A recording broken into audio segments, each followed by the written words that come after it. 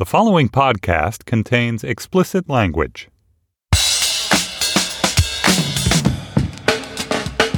Hi, this is Josh Levine, and this is Slate's sports podcast, Hang Up and Listen, for the week of December 24th, 2018.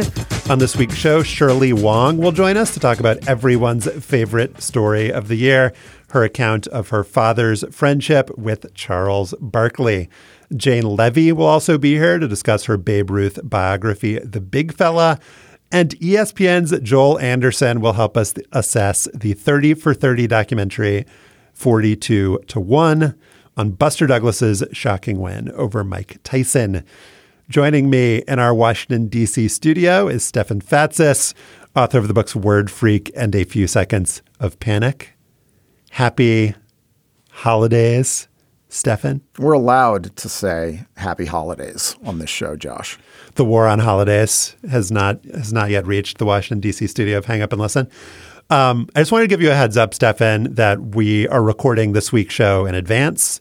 Thanks for letting me know. Yep. Also, next week's show, we're recording in advance, so do not come to the studio on New Year's Eve. Next week is our call-in show. I will not be giving out the phone number. I do not want to encourage more people to call because by the time you would call, it would be too late. But it's going to be good. We got a lot of really good calls. Well, so congratulations. Just want to call and leave a message for us. It's always nice to hear from everybody, especially during the holiday season. It is. Why don't you call? You never write. You never call. But for those of you who did write and did call, we love you most of all. Get ready for the greatest roast of all time, the Roast of Tom Brady, a Netflix live event happening May 5th. Hosted by Kevin Hart, the 7-time world champion gets his cleats held to the fire by famous friends and frenemies on an unforgettable night where everything is fair game. Tune in on May 5th at 5 p.m. Pacific time for the Roast of Tom Brady, live only on Netflix. When I woke up on Saturday, December 15th, every person on the internet was reading and listening to the same story. Eric Umansky of ProPublica tweeted, "This is the best story ever." Ohio Governor John Kasich tweeted, "What a great story. This really represents the best of America." ESPN's Mike Greenberg, "I cannot recall the last sports story I read that touched me more than this one did." Our colleague from Slate, Dan Kois, "Hey, everyone is sharing this, but this is the rare case where it's not because it is awful, but because it's really great and you should read it." And finally, David Burge, "Never thought I'd get misty over a story about Charles Barkley's friendship with a Chinese cat litter scientist from Muscatine, Iowa, but here we are." Joining us now is the reporter who brought the world that story, which aired on the NPR sports show Only a Game and ran on the Only a Game website. Her name is Shirley Wong, and she's the daughter of Lin Wong, the cat litter scientist from Muscatine, Iowa, who died of cancer earlier this year, and who before his death forged an unlikely friendship with one of the best basketball players ever. Welcome to the show, Shirley. Hi. It's so rare, Shirley, to have a story that affects so many people so dramatically. It's a real gift. So congratulations on that. Well, thank you. Yeah. I mean, it's a really special story to me. So I'm glad that people are reacting so emotionally. Before we get into our conversation, I want to play a clip from the piece that'll help set it up. This is where your dad and Charles Barkley describe how they met. It was like one of the most random things. Yeah, I was on business trip and stayed in one of the hotels and was walking in the lobby, and I saw Charles Barkley. I was in Sacramento speaking at a charity event. So I just went to say hi. I don't want to take a picture with him. I was just sitting at the bar, and me and your dad were the only two people in there, and we just sit down and started talking. He's a super nice guy. And before we knew it, we looked at each other like, "Yo, man, I'm hungry." And we said, "Well, let's go to dinner." It turned into a 2-hour dinner. And then we actually went back to the bar and just sit there and talk for another couple hours. And the rest is history. So that's just amazing tape. And I picked that exchange because I think it goes a long way to explaining why the story was as powerful as it was, just the sense that there's something really hopeful in the fact that two people can have a simple human connection like this one. Yeah. Charles said himself that he doesn't have that many close friends. So I can only imagine that maybe my dad was someone who grounded him in some ways. Maybe they had conversations that Charles couldn't access himself.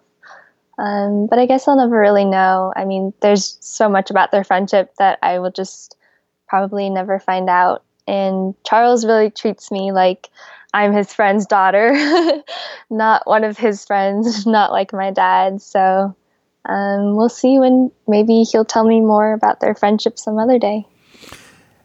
What I found so hopeful was also the way that the story sort of explodes the myth of what celebrity athletes are. I mean, Charles Barkley is someone that, when he was playing was known for being a bad person in a lot of ways. I'm no role model, threw someone through a window. And here we see Barkley as this normal, human, sensitive, curious person that's willing not to blow off a fan that walks up to him in a bar in a hotel in Sacramento, but to engage with him.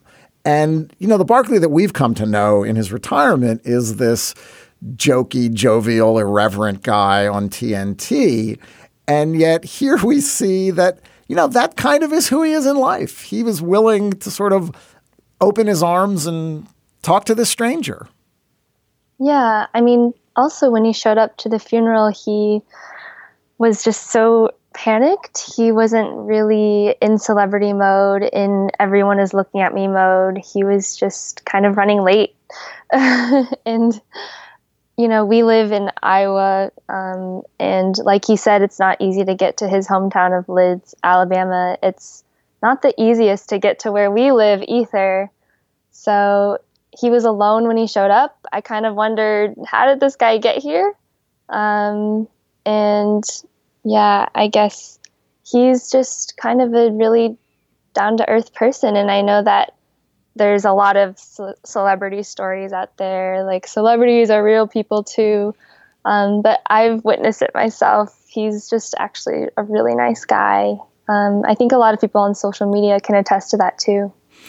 But your father was a really nice guy too. And I think the thing that we haven't mentioned yet is that it was your dad who showed up at Charles Barkley's mom's funeral, not just Barkley showing up at your dad's funeral. And that gesture and the sort of, I think we would look at it sort of, I'm going to go to Charles Barkley's mother's funeral, seems like such a preposterous thing for someone to do. And yet your father just thought of it as, I'm going to go to show respect for my friend and support him.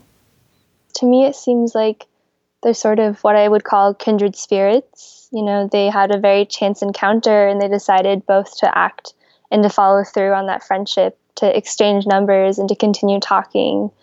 And I don't think a lot of people would kind of sense that connection with other people. They wouldn't go out of their way to do something like that for other people. And I think my dad was someone who he could feel the gravity of a moment and he could feel very, very convicted about what he needed to do. He just really felt convicted about his feelings and his friendships. So I guess that's why he jetted off. It was confusing to us too at the time. We didn't really understand why. It seemed like they had a bond. I don't know if it was spoken or unspoken. Maybe you don't know either, about Barkley growing up Black in Alabama in the 1970s and what he went through and what his mother and grandmother went through to raise him and put him in the position to be where he is today.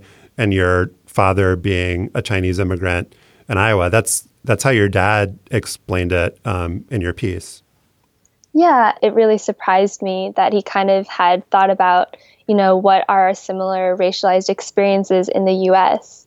And of course, they're really different. Like, my dad came with a visa to study for a PhD. He was already on the path set for success or financial stability, whereas Charlie comes from a low-income family in the south of the US. So it was really different. And it was really interesting that they made that connection. But I do think that they come from a very specific generation where that is kind of the belief, right? Like the American dream, they can both build themselves up and anyone can succeed if they work hard enough.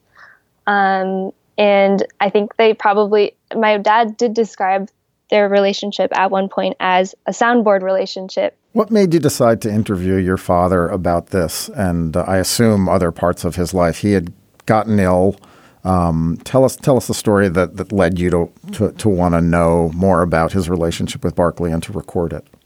You know, sometimes I feel like this friendship is wasted on me because I actually just did not know who Charles Barkley was when my dad told me that he was friends with Charles Barkley. It sounded like maybe you didn't know that Charles Barkley had thrown someone through a window. Is that? Did I just break news to you? Yeah. Was that news? Oh my gosh. All I know is that there's a fun nickname about him. It's Round Mound of Rebound, something like that. Yeah. That's it. Exactly. Hilarious. He's a hilarious dude. I really like him on SNL. But when my dad told me that he was friends with him, I kind of wished he said that he was friends with Joseph Gordon-Levitt, because that's kind of, he's in my realm of things. Do you know who that is? Yeah. Yeah. So I kind of assumed he was a B-list celebrity. And then I started just looking into this friendship because it was a big deal to my dad and asking around, and found that people actually reacted to me saying, "Oh, my dad is friends with Charles Barkley." So I kind of thought, oh, there's something going on here. And then my dad would send out these Air Maxes and Air Jordans, and then we'd get them back a few weeks later with Charles' signature. And then my dad would send those out to his friends for his birthday. So it just seemed like there's something there, and maybe that it was time to kind of take this story seriously. So, and my dad was really sick at the time, and I just knew it was a story that I had to get down. How does it feel to have, I don't know if it's millions or hundreds of thousands, but just people get to know your dad in this way? Because it seems like hearing Barkley talk about him and what your dad meant to him, that had an effect on you. But just also knowing that this man who wasn't famous at all, who was important to you, but was not somebody who was well known, like bringing him to the world, like that's a very powerful thing. As a writer, I love to write about my grief. It's very easy for me actually to write about my grief. And my dad was all I could think about when he passed away and when he was sick, obviously, because it's such an intense thing. So I set up a Facebook group where I was asking for people to send letters and books and cards to me to just kind of collectively mourn and to feel the intensity that I was feeling. So now I have literally millions of people sending all this like love and empathy and condolences my way, like from all directions, kind of like rays of light. And every time someone sends me an email or tweets at me, it makes me cry. It makes me really emotional, and it's really overwhelming because I just got back from Hong Kong a few days ago, and the next day this story came out and then everything went viral. When my dad passed away, he passed away after I graduated with a degree from school, after my brother graduated from high school. And in the beginning, he was only supposed to live for maybe 4 months. He had stage 4 cancer. He had a really, really small chance of surviving. And it just seems like he waited so that this would all be easier for my brother and my mom and I. And now it just seems like he's kind of propelling me along this new path, this new way of fulfilling my dreams of being a radio journalist, telling my stories. So it's kind of like a gift. It feels like a gift that he's still giving me. And it feels like he's still kind of taking care of what's going on down here on Earth. Shirley, you're great. Your dad is great. Charles Barkley, also great. Everybody's great. The story has been such a wonderful thing to have in the world at the end of 2018. Shirley's website is shirleywong.myportfolio.com. If you want to check out more of her work, we'll link to the piece on our show page. Shirley, thank you so much for coming on the podcast. Thank you so much for your time. Apple Card is the perfect cashback rewards credit card. You earn up to 3% daily cash on every purchase, every day. That's 3% on your favorite products at Apple, 2% on all other Apple Card with Apple Pay purchases, and 1% on anything you buy with your titanium Apple Card or virtual card number. Visit apple.co/card calculator to see how much you can earn. Apple Card issued by Goldman Sachs Bank USA, Salt Lake City branch. Subject to credit approval. Terms apply. Before we get to our conversation with Jane Levy about Babe Ruth, I wanted to let you know that in our bonus segment for Slate Plus members, we're going to be talking with the very same Jane Levy about the movie A League of Their Own, the director of which, Penny Marshall, died last week at the age of 75. To hear our conversation about A League of Their Own, join Slate Plus. It's just $35 for the first year. You can sign up at slate.com/hangup+. We like to think of the story of Babe Ruth as a story of self-invention, the kid abandoned to an orphanage who built himself into an icon of the American century, one hot dog, one home run, and one hooker at a time. His transcendence on the field altered the way baseball was played and the way it was observed. The story of Ruth could have ended there, the way it did for most athletes of his time. But as Jane Levy reveals in her new best-selling biography, The Big Fella, Ruth, the cultural force, was the product of maybe the first deeply calculated and managed strategy to create an American sports celebrity. Jane Levy is here. Hey, Jane. Hi, how are you? Great. Thank you for coming on the show. Oh, God, my pleasure. This is not a conventional cradle-to-grave biography of Babe Ruth. You frame his life around a cross-country barnstorming trip that he took with fellow Yankees star Lou Gehrig after the historic 1927 season in which Ruth hit 60 home runs. You describe the end of that season and the tour as the best month of his life, and you weave the rest of Ruth's narrative around it. What made that month emblematic of Ruth's life, and why did you choose, Jane, to have that be the centerpiece of the book? I wanted to give people a feeling of what it was like to be him and to be with him at the absolute apex of fame in the precise moment in American history when fame was being redefined by new technology, by PR strategies and marketing, and it was being redefined by Babe Ruth and his agent, Christy Walsh, who was the first sports agent, really the model for Jerry Maguire.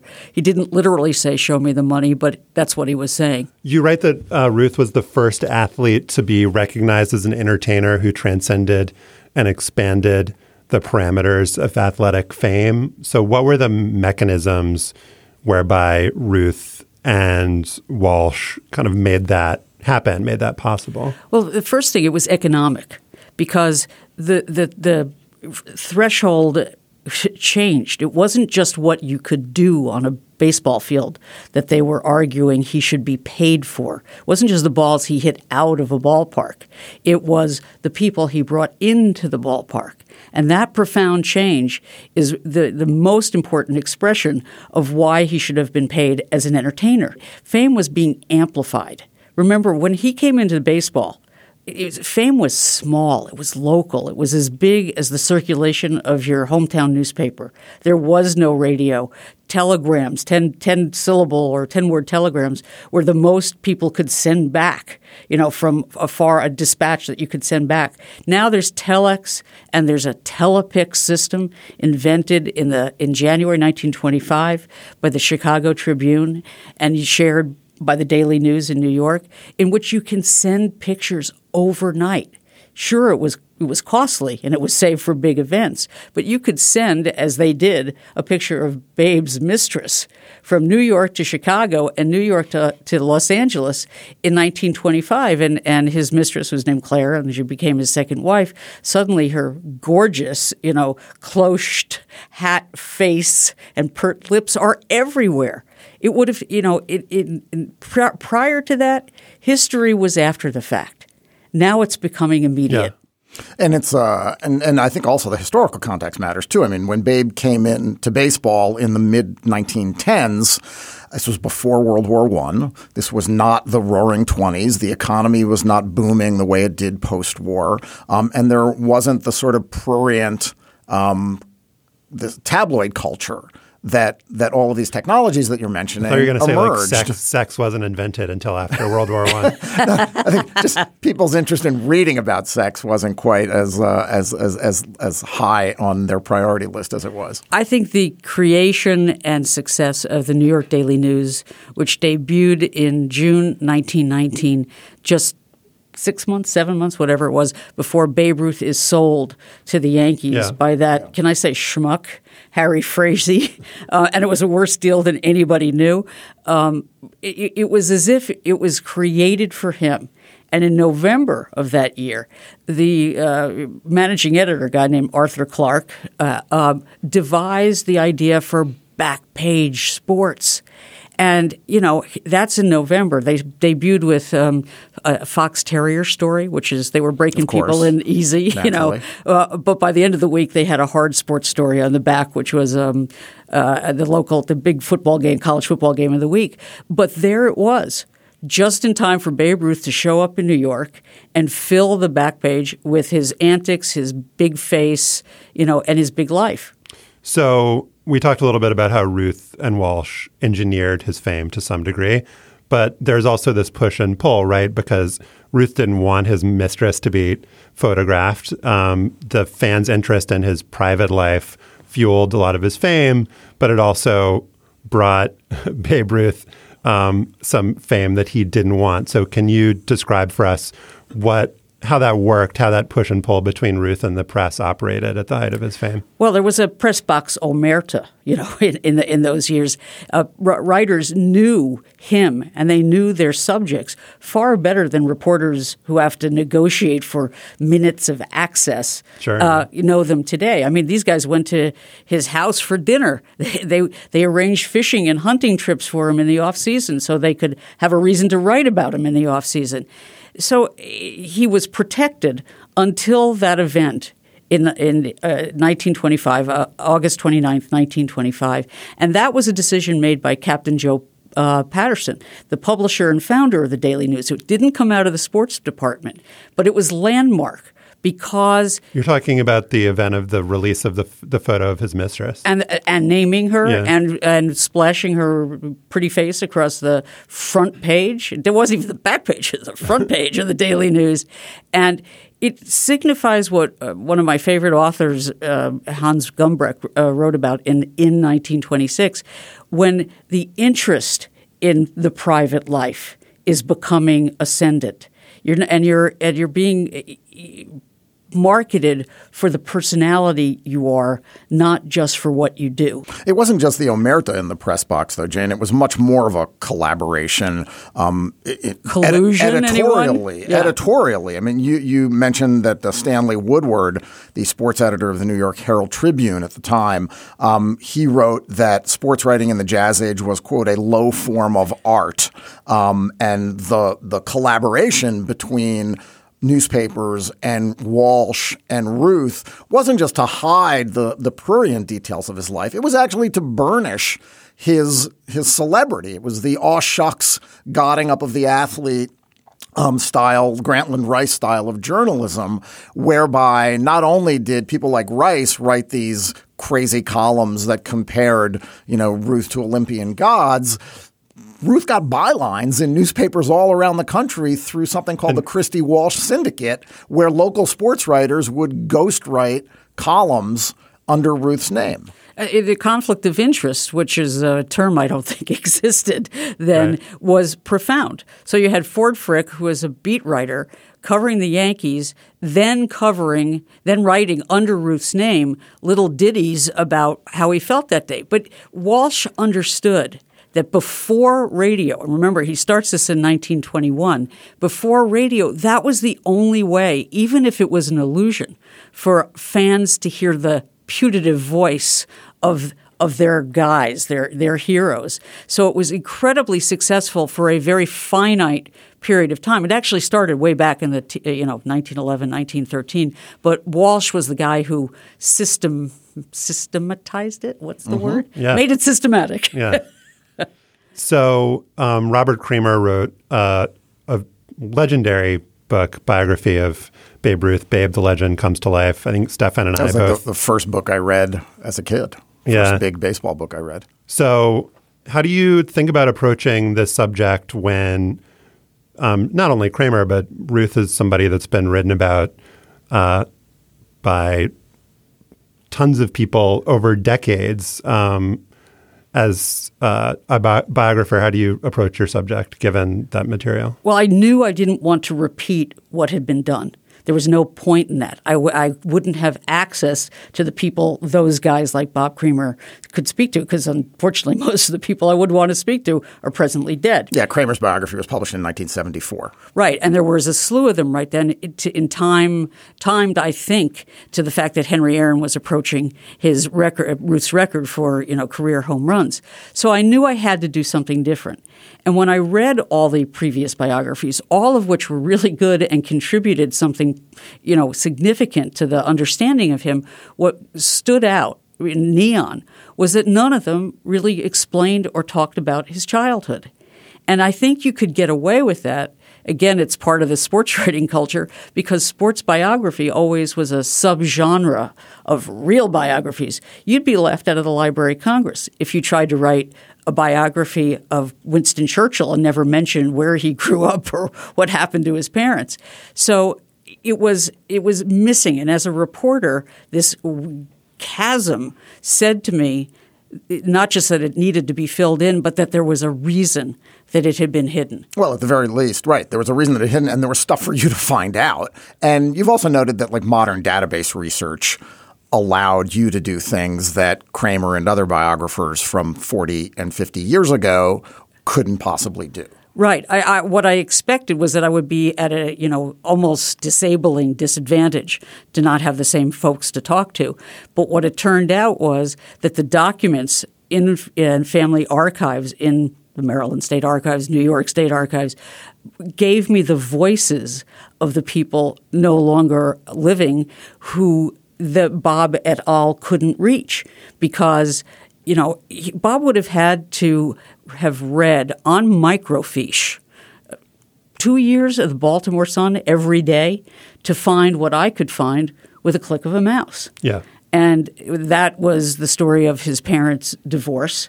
And that is the key to understanding why he was sent to St. Mary's Industrial School on the western edge of Baltimore, why he was abandoned by his family.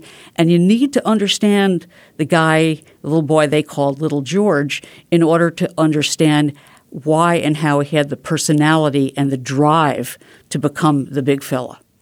So, May, let's talk for a second about myths and legends that have attached themselves to Babe Ruth before we move on to whether Adam Ottavino could strike him out every time. So what are some of the myths and legends that you looked into, and what were some of them that held up and some that did not? Well, for example, in the absence of fact and in the absence of Ruth's commenting on it, two myths grew up about his childhood. One was that he was an orphan, and that was only because people thought St. Mary's was an orphanage. It wasn't. It was a reform school that also took wayward boys, abandoned boys, and incorrigibles. And that was the other myth, that Babe Ruth was sent there because he was some kind of petty, youthful criminal who could not be contained. And neither of those things is true. And that's what I was able to dig out of the family archives. He was sent there because his parents' marriage disintegrated and the family disintegrated in the most horrible, tragic kind of way. And his father didn't want to be dealing with him once his mother was out of the way. The other myth, and I'm not sure it's quite as factual as that one, but the image of Ruth that I think most people have is of this bon vivant who loved life and, hot dogs, women, and home runs.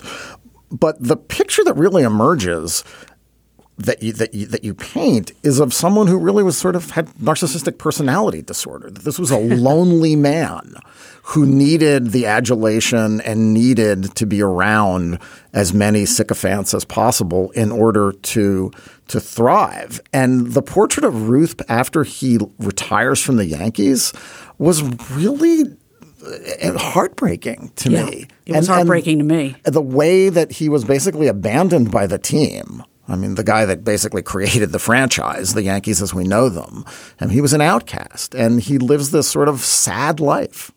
I don't like to diagnose people from the grave, Stefan, so I don't know if I would call Stefan it does like that. not narcissistic personality disorder. But I think his abandonment by his parents and then the abandonment of him by not just by the Yankees but by all of organized baseball after he retired in June 1935 is heartbreaking because what do I do with myself in 1935 was a complete reminder, in a way, a reincarnation of the way he had been cast aside by his family. And he thought of baseball, and he thought of the fans as his family.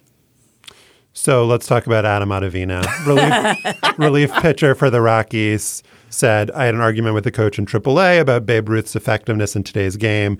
I said, Babe Ruth with that swinging that bat, I got him hitting 140 with 8 homers. I'm not trying to disrespect him, rest in peace. That's the best part of that quote, by the way. No, wait, it's better. Shout out to Babe Ruth. But it was a different game. I mean, the guy ate hot dogs and drank beer and did whatever he did. It was just a different game. He also said, I would strike Babe Ruth out every time. Yeah, Babe Ruth would eat his jock. You need to send Adam Ottavino a copy of the book, number one. I've tried to do that. And a copy of Babe Ruth's jock. And a copy yeah, exactly. No, I'm saying Babe would eat his jock. Adam's jock, right. Yeah, okay. I actually did talk to baseball analytics people and baseball hitting coaches about this very issue because, I mean, that's the wonder of baseball is you're always comparing, decades and eras and people, of course, reduce it to numbers and analytics and da-da-da-da-da-da. But the guy who's sort of the go-to guy these days at a place called Driveline, Jason Ockart, I asked him that specifically. Like a hitting coach. Yeah. He said, give him a 30-ounce bat and he'd be fine. His mechanics were so modern, and even his ability to describe what his body was doing and how it moved in space in order to generate leverage and torque was extraordinary. That was fascinating. I had never read Ruth talking about his swing and what he was able to do to generate power. I mean, he's definitely not known as like a Ted Williams science of hitting kind of dude. No, he's not. And some quotes were made up by his ghostwriter, Sure. Ford Frick, in a 28 biography or whatever it was called.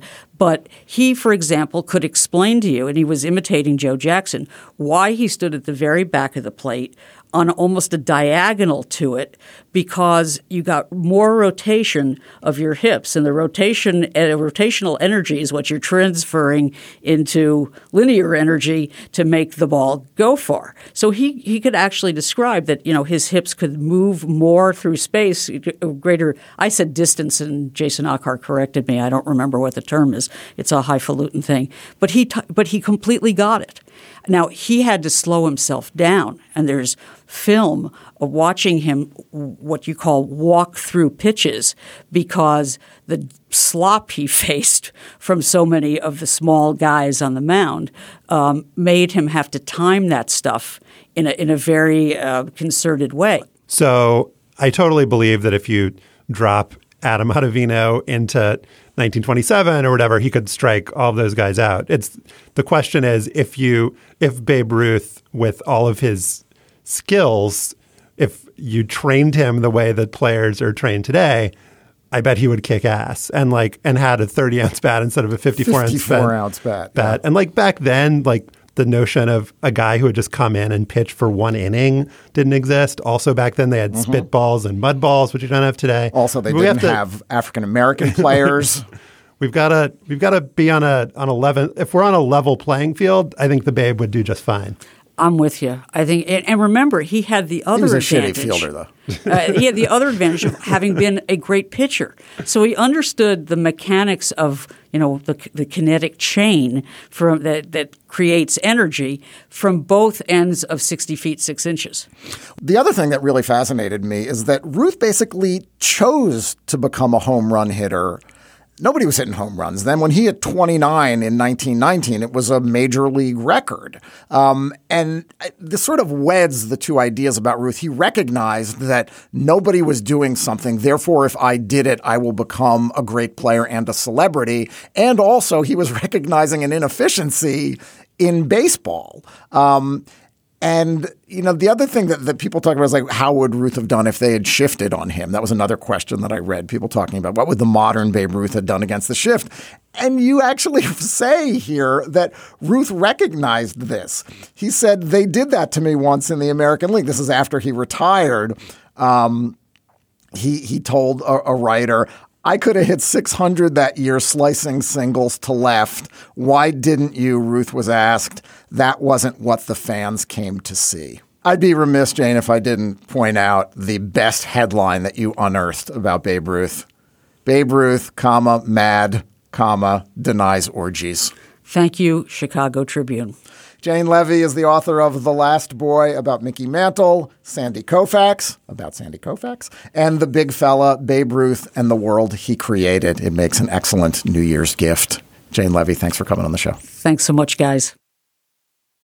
When you need mealtime inspiration, it's worth shopping Kroger, where you'll find over 30,000 mouth-watering choices that excite your inner foodie. And no matter what tasty choice you make, you'll enjoy our everyday low prices, plus extra ways to save, like digital coupons worth over $600 each week. You can also save up to $1 off per gallon at the pump with fuel points. More savings and more inspiring flavors make shopping Kroger worth it every time. Kroger, fresh for everyone. Fuel restrictions apply.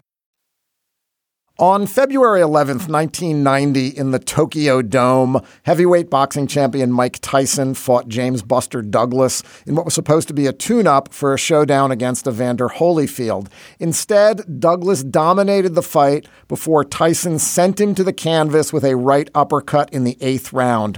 But Douglas got up just before the count of 10, or at least that was what the referee decided, and he continued to pummel Tyson after. Here's how Larry Merchant and Jim Lampley called the climactic moments in the 10th round on HBO. What an uppercut by Douglas, and down goes Tyson.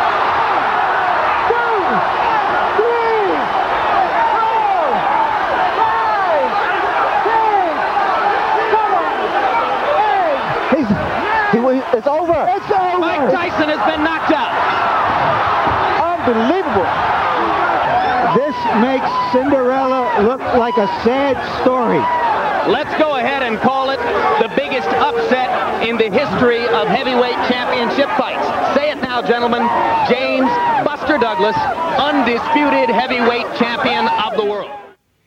The fight is the subject of a new ESPN 30 for 30 documentary titled 42-1. And joining us to discuss Buster, Mike, and the movie is Joel Anderson, a senior writer at ESPN. Hey, Joel. Thanks for having me on. Bring us back to 1990 and the context of this fight, Joel. This was pre-crazy Mike Tyson. He was 23 years old, arguably at the peak of his boxing skills. Douglas, by contrast, was 29, the 7th-ranked heavyweight. He was a little doughy, and he had been mostly known for being labeled a quitter. Right. Yeah. I mean, there was nothing as indomitable or as invincible as Mike Tyson in 1990. I mean, the fight before, he had fought a fairly competitive, heavyweight Carl the Truth Williams and knocked him out in 93 seconds. Which was just 2 seconds longer than it took him to knock out Michael Spinks, who was at that time, thought to have been. I think he did actually have a share of the heavyweight title at the time they fought that fight. So there's nothing or nobody, in at least in my lifetime, to that point, that had shown any indication that they could ever beat him, or that there was anything that he had any sort of weaknesses. Or maybe maybe in retrospect, we didn't acknowledge that there were any weaknesses, but he had never given us any reason to believe that he would get beaten. Yeah, I mean, the thing that's so fascinating about this in retrospect was that you had Mike Tyson, who couldn't be beaten, and he was a huge draw and a mega celebrity. And yet it seemed like in this case, the fact that he couldn't be beaten sort of outstripped the mega celebrity and how much we love a dominant athlete in sports because nobody cared about this fight at all. Well, apparently it was they booked it in Tokyo because they figured no one was going to show up if they had it in Vegas or Atlantic City. And that to me is among many things that's surprising about this fight in retrospect. It just shows how the Mike Tyson's dominance had gotten a little bit boring and how we can get lulled, whether it's in sports or anything else, into thinking that because a thing is a certain way today, then it's going to be that way tomorrow. That his dominance was taken for granted. This was seen as an event, as so many events in boxing are, as a cash grab more than an actual sporting event, and thus not something that we, the viewing public, should have any interest in. Can we real quickly, like, it's not absurd, especially for some of the younger listeners here, to say that Mike Tyson was thought to be more famous and more dominant an athlete than Michael Jordan at that point, right? Like that, it's not absurd to say that. No, it's not absurd at all. No, and I think Michael Jordan hadn't won an NBA championship yet, had he? Right. No, he hadn't. Not in 1990. So let's talk about Buster Douglas. The movie focuses a lot on his lineage. His father, Billy Douglas, was a fighter, and there's a lot of conversation, a lot of clips about how Billy had this amazing work ethic, about how he was always in shape in contrast to his son, and that Buster just never really had this killer instinct, never really wanted to do the hard work. Now, Joel, I'm wondering if you've bought into that storyline. It's a little bit simplistic. We're looking at Billy Douglas's record. The dude went 41-16-1. Like he's not. They made him kind of sound like he was the greatest fighter in history. He was a contender. Yeah, I'm thinking. Yeah, as they're saying that, I'm like, oh, did Billy Douglas beat Ken Norton or something? Or, you know what I mean? Like I was like, did I miss his career and not ever hearing about it? I mean, the guy had 6-pack abs, which is like a victory that in and of itself. In the 60s and 70s, yeah, huge win. Oh yeah, I mean, there's no reason. Like nobody had that, not even like Walter Payton probably. But it was kind of weird. But I mean, the thing is though, is that I guess they had to sell the narrative that like Buster was like a disappointment. And I don't know. I guess they talked a little bit about the Tony Tucker fight, the fight where he supposedly quit. Was it his first championship fight? Yep. A chance to get his first belt. He's dominating the fight through the first few rounds, and I think it was the 10th round, or at least the second half of the fight. Tony Tucker recovers and beats him, and they sell it as Buster quitting. And I'm just like, well, Tony Tucker was a good fighter. Like, I mean, he was the champion. I don't know why Buster had to be the loser and had to be in such bad shape for them to sell this. Like, I just kind of felt like that was something they said, and that it could have been that Buster just was not a particularly gifted fighter. But I mean, he had a better record than his father. He got much farther than his father ever did. And I don't know. I mean, Buster did seem to have difficulty staying in shape and working out all the time, but that's not, I mean, we just watched the guy Tyson Fury who has that same difficulty. Like, he's a current heavyweight fighter now. I mean, it's not uncommon for heavyweight fighters to have difficulty training and cutting weight and everything else. And Buster had those same problems, but maybe his father wasn't happy with him not being able to have a 6-pack. But I mean, that could be just, you could blame that on Buster's mother as much as anything else, This is one of the problems I had with the documentary. It felt a little formulaic in that they were trying to hang some sort of narrative, some sort of family conflict narrative over the proceedings, because we really didn't get a sense, like you said, Joel, about just what it was about Billy Douglas that ended up alienating Buster, because Buster does walk away from his father. He doesn't have him coach him anymore. And there's a lot of intimating that Billy drove him too hard, but you don't really get a sense of where the disappointment truly was, that he wasn't the heavyweight champion already, that he wasn't Mike Tyson. So that to me, I felt that there wasn't enough depth in exploring the relationship between Buster and his father. Well, Buster's father is dead. His mother also died a month before the Tyson fight. And the fact that Buster's mother died as he was training, and that in the ring, the moment when he won the fight and was asked how he did this, he said, "My mother." You kind of have to impose a family storyline on it. I mean, because that's the storyline he imposed on it himself. And you had Buster and his brother doing present day interviews. And it seems to have been a significant dynamic in their family, according to them.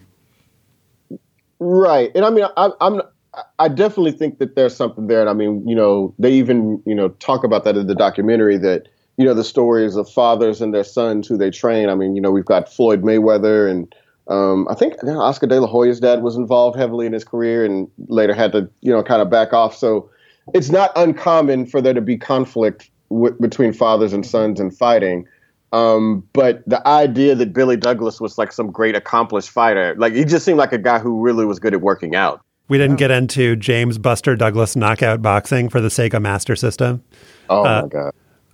That's $3.99. That's a whole other episode. But I wanted to ask you guys about your experience hearing about this fight or watching the fight, if you happen to watch it. I can remember as almost turning 10, as children are wont to do, turning on HBO, but us not subscribing to HBO. So actually seeing the snow on the screen and trying to figure out what was going on. Sometimes you would do that for other reasons, but in this case, to see what was happening in the boxing and kind of hearing the audio and just seeing the kind of snowy picture. I remember doing that, and that kind of adding to, for me, the notion that this was happening in Japan. It seemed like it was happening on another planet that Mike Tyson was losing, and just the whole thing just feeling like it wasn't real to me. I don't think I was aware of the fight until I heard the result. Because, it wasn't back then, of course, there's no social media. Maybe your local newspaper had a story on it or a wire story about the build up to the fight, but it wasn't anything like that. So I had no idea that Mike Tyson, usually you would just hear about, oh man, he knocked that dude out in 90 seconds or whatever. Mike Tyson had a fight, but there was none of that. So I think I woke up the next morning and either saw it on ESPN or maybe I've been trying to figure this out for the last few days, how I found out. But all I remember is that when I heard the result, I was like, oh no, that's not true. That sounds it didn't come to me in the moment. I had to find out later. Right. It was still you'd pick up, either turn on ESPN or pick up the paper the next day, and there would only be, on ESPN, there would only be stills because it was on HBO and you wouldn't get full clips. And I remember, and I was not a kid, and I remember being like, what? Really, the shock of, wait, Tyson lost in Japan? Vaguely being aware that the fight was happening, but being stunned to read about it, whenever it was, 12 hours later. You know what one of the more stunning things was watching the fight now and watching the clips in the documentary is that Buster Douglas seemed to have more people there in his corner supporting him for the fight. And Tyson, they didn't even bring, what's the thing called? The metal thing that you put under the cold compress thing to reduce swelling. Yeah. It seemed like Tyson, this is just, it's almost again too pat of a storyline, the overconfidence, the tortoise and the hare thing. It's just it honestly, Tyson comes into the ring wearing a ripped white T-shirt. His corner people aren't even wearing fancy jackets or anything. They don't have any equipment. It just seems like he basically went to Tokyo to cash a big check, go to the zoo or whatever, make some media appearances. Then he just dropped in to the Tokyo Dome. It's all right, let me just beat this guy's ass, and then I'll get on the plane and go back home. And then I can really start training to fight Holyfield in 6 months. And then on the Buster Douglas side, the thing that I found so hilarious is he has all these people in his corner, and they're all wearing jackets that say James Douglas. It's is he not aware of how nicknames work? Usually the nickname would be on the jacket. It would say Buster or something, but they all just say James Douglas. It basically reads just as opponent. Right. Right. He's one of those, this early Saturday morning wrestling guy, with a guy that actually uses his name who you know is not going to win. But yeah, like they didn't even care enough. I mean, who actually did anybody? I mean, do we know? Are we for certain that like the Buster Douglas thing we didn't start referring to him that much later? Like, so he could after that Sega Genesis game? Because they were calling him Buster Douglas. Buster. Yeah. It was the jacket thing is inexplicable. I cannot come up with a coherent reason why the jacket said James Douglas. Buster costs more than James. Like, extra lettering, right? Yeah, right. Yeah, paid by the letter. So I read because I was like fascinated with Mike Tyson, but obviously not fascinated enough to know that he was fighting James Douglas that night. But I'd read this biography on Mike Tyson called Fire and Fury by Jose Torres, who was like a former fighter back in the 60s and was really close to Cus D'Amato and other people like that. And if you read that book, you could see in retrospect like how this all started to happen, that like Mike Tyson had sort of spiraled out of control, that he may or may not have been dealing with drug issues, that, he had that marriage with Robin Givens where, he abused the hell out of her. His longtime management, Caton and Jacobs, he was having difficulties with them. And then Don King had moved in. And the reason that his corner looks so sparse is that he'd lost Kevin Rooney not long before that, or in the year or two before that. And so like the world around Mike Tyson had imploded in relatively short order. And it just, then he has this fight against in Tokyo against Buster Douglas. And you can kind of see in retrospect, like, oh, nothing was right. Right. Like, nothing was right in Mike Tyson's life. And then it's like, okay, go fight this guy who's 5 inches and 20 pounds heavier than you. It really does feel, again, in retrospect, like some inflection point in Mike Tyson's career. Again, I like you did, Joel, I went and read about the aftermath a little bit more. And, it was like Tyson fought 4 more times in the next sort of couple of years before he was convicted of raping Desiree Washington. That was in 1991. He spent 4 years in prison. He got his titles back, but he wasn't the same force. He would start losing. He lost to Holyfield. He lost to Lennox Lewis a few years later. This was a definite turning point. And the thing about the documentary is that it's really about Buster Douglas. This is not a Mike Tyson documentary. Tyson does not appear to have cooperated in any way. There's no sit down with Tyson, which would have added a lot because Buster is not the most dynamic on-screen figure. Right. Yeah. He's kind of, for to understand, they said he was really tired, but that doesn't really, he was tired in the lead up to the promos of the documentary, but that doesn't explain the kind of, his laconic demeanor throughout, but maybe he's just, he just seems like a sort of a good-natured, guy from Columbus, like he's not really an entertainer, right? It'll be interesting to have had this fight happen in our modern media. Because we've read about this in so many other contexts, whether it's like Mickey Mantle and the media covering for his drinking and womanizing and bad behavior. But I feel like with Tyson, Bill Simmons has talked about the Tyson zone and believing that everything you hear about Mike Tyson is true because there's nothing that's too outrageous that you think Mike Tyson couldn't have done it. But I feel like there was a reverse Tyson zone back before the Douglas fight where, as you said, Joel, reading about all of this stuff in retrospect, he was involved in so much self-destructive and behavior towards himself, horrific behavior towards others, was not taking the sport seriously.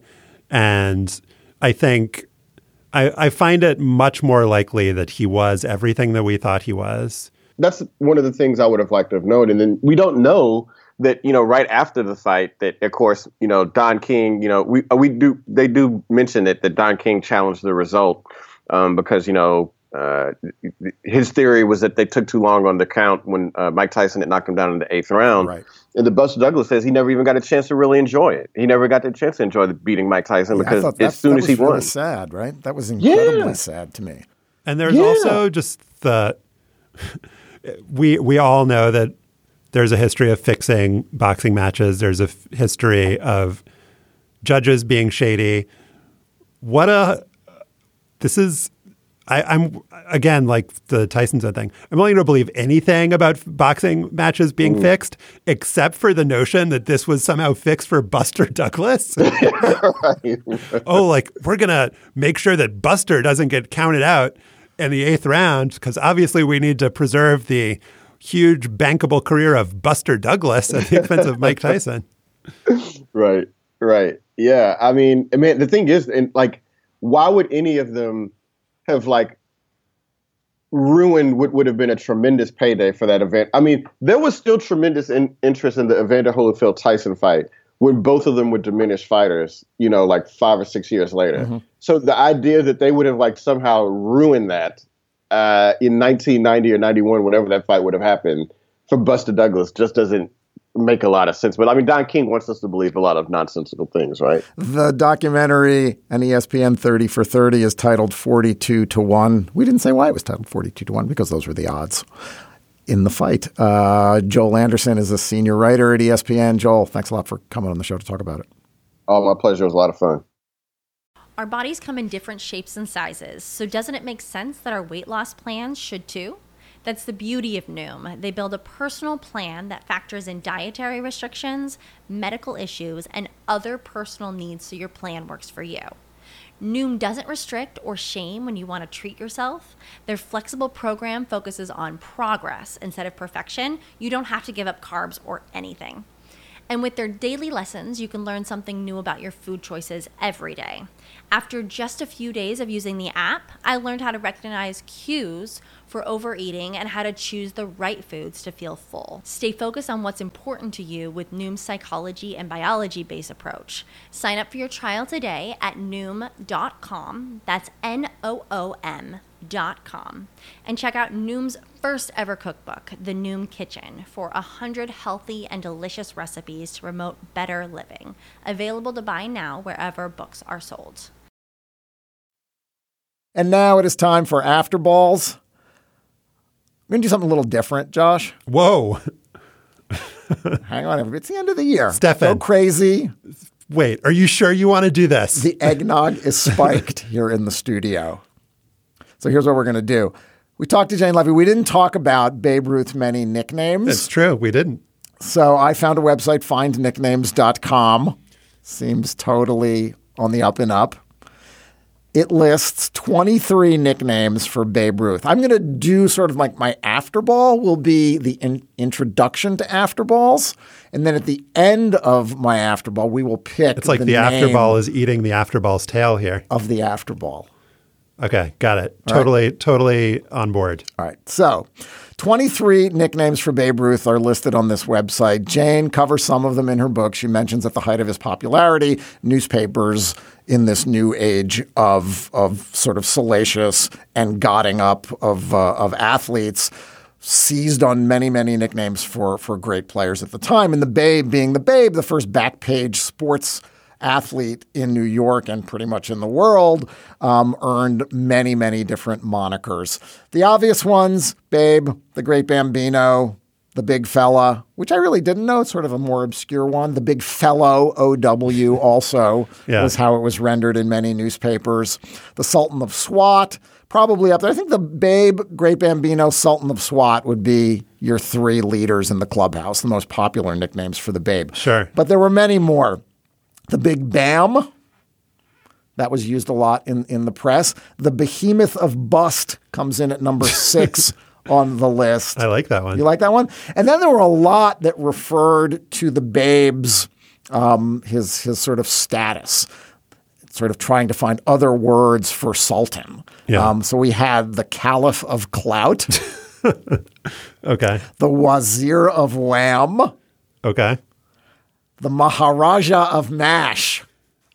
I think this was just like one guy just sitting you think? on deadline one day, just going for all of the alliterative possibilities. And here's one more. Oh, there are many more. But here's one more that fits into this category. Also might apply today to a musician, the Raja of Rap. There we go. So if there's a young rapper out How there, come that's available. Why do you think that none of his nicknames included the word king? Is it just like too obvious? I'm only up to number 12. Okay. So there could be a king lower on the list. The king of clout? The king of clout? Not on there. We had the caliph of clout. Maybe, America still reeling from the monarchy, from being under the thumb of the English monarchy. King of Kazam? King of SWAT? King of whatever. All right. Probably was out there, though. Probably some newspaper in Muscatine, Iowa, called him the king of clout during his during that barnstorming trip. All right. So Raja of rap. Let's move along here. Number 12, the blunderbuss. Probably referred by this nickname when he was young, naive, and inexperienced in social graces. Back to our X of Y, the mammoth of Maul, because he was big. The mauling mastodon, the mauling monarch. Right now, I'm just going down the list. We're up to 16 now. Here's another one, the Wally of Wallop. Now, I'm not really sure what a Wally is, W-A-L-I. Back to blunderbuss for a second. Sure. Short-barreled, large-bored gun with a flared muzzle used at short range. I don't know. It's a good-sounding word. We're just informed by Patrick, our producer, who looked it up, that Wally is a custodian or protector of something. The explanation on findnicknames.com, some may have considered him a saint in the world of baseball, defeating his opponents thoroughly and winning 7 world championships. You clearly have not seen the movie Looper, in which a blunderbuss plays a major role. Looper starring Joseph Gordon-Levitt. Just to bring it full circle. All together. Yeah. The king, 18, the king of crash. King of crash. 19, right. the king of clout. 21, the king of swing. Wait, king of clout is in there? Yes. Okay. You would have been a great headline writer. Thank you, findnicknames.com. Yes. Colossus of Crash, Terrible Titan. And finally, number 23, the kid of Crash. That's bad. That's really bad. So our finalists, I think, are the Blunderbuss, the Maharaja of MASH, and the Caliph of Clout. I think Maharaja of MASH is probably the best one. I like it too. Josh, what's your Maharaja of MASH? Without further ado, on last week's show, I pleaded with you, the Hang Up listeners, to help me excavate something that definitely needed excavating. That thing was the promo work of legendary golden-throated play-by-play man Pat Summerall, who moved from CBS to Fox in 1994, as documented in Brian Curtis's oral history that we discussed on last week's show. Didn't you get a kick out of Fox TV's Pat Summerall promoting the TV show House of Buggin' during Sunday's 49ers Cowboys game? Asked the Chicago Tribune's Terry Armour on January 17th, 1995. I think I probably did, Terry, but as I explained last week, I could not find any video or audio of Summerall shouting out House of Buggin'. I could not find this on the entire internet. I looked through the whole internet. I apparently did not look behind the can of beans on the third shelf, because my new hero, Ed Carter, tweeted me a link to a YouTube video of the full game broadcast of the 49ers Cowboys NFC Championship game. Oh, you were searching narrowly, in other words. You were looking for House of Buggin' Pat Summerall when you should have been watching every game that Summerall called. And Ed Carter, this is a tip for all of you listeners out there, if you want to do a good deed. He didn't just send a link to the video of the whole game. He sent the exact time code. Pat Summerall reads HOB ad at 25:23. So here, queued up as per Ed Carter's instructions, is the great moment in the history of Pat Summerall, the NFL, and life on planet Earth. Tonight, join award-winning comedian John Leguizamo for the new hot comedy that critics are calling outrageously funny and a laugh riot, The House of Buggin'. Catch a brand new episode tonight at 8:30 Eastern, 7:30 Central, after The Simpsons on Fox's Funny Sunday. Does it live up to expectations? Totally. Fox's Funny Sunday is also pretty good. You might have noticed that Summerall refers to it as the House of Buggin', which, given his age, I think Forgivable. Also, he seems to struggle with the concept of Central Time. Again, we've all fought that battle. But let's not lose focus here. Mission accomplished, problem solved. Now we can die in peace. Happy holidays. All gave some, Summerall. That is our show for today. It's our second to last show. of the year. What a year. Our producer is Patrick Fort. To listen to past shows, subscribe, reach out, send me some or all related time codes. Go to slate.com/hangup. Email us at hangup@slate.com. I'm not going to give you the phone number, though. Not going to give you the phone number. You'll hear the call-in show next week. For Stefan Fatsis, I'm Josh Levine. Remember Zelmo Beatty, and thanks for listening.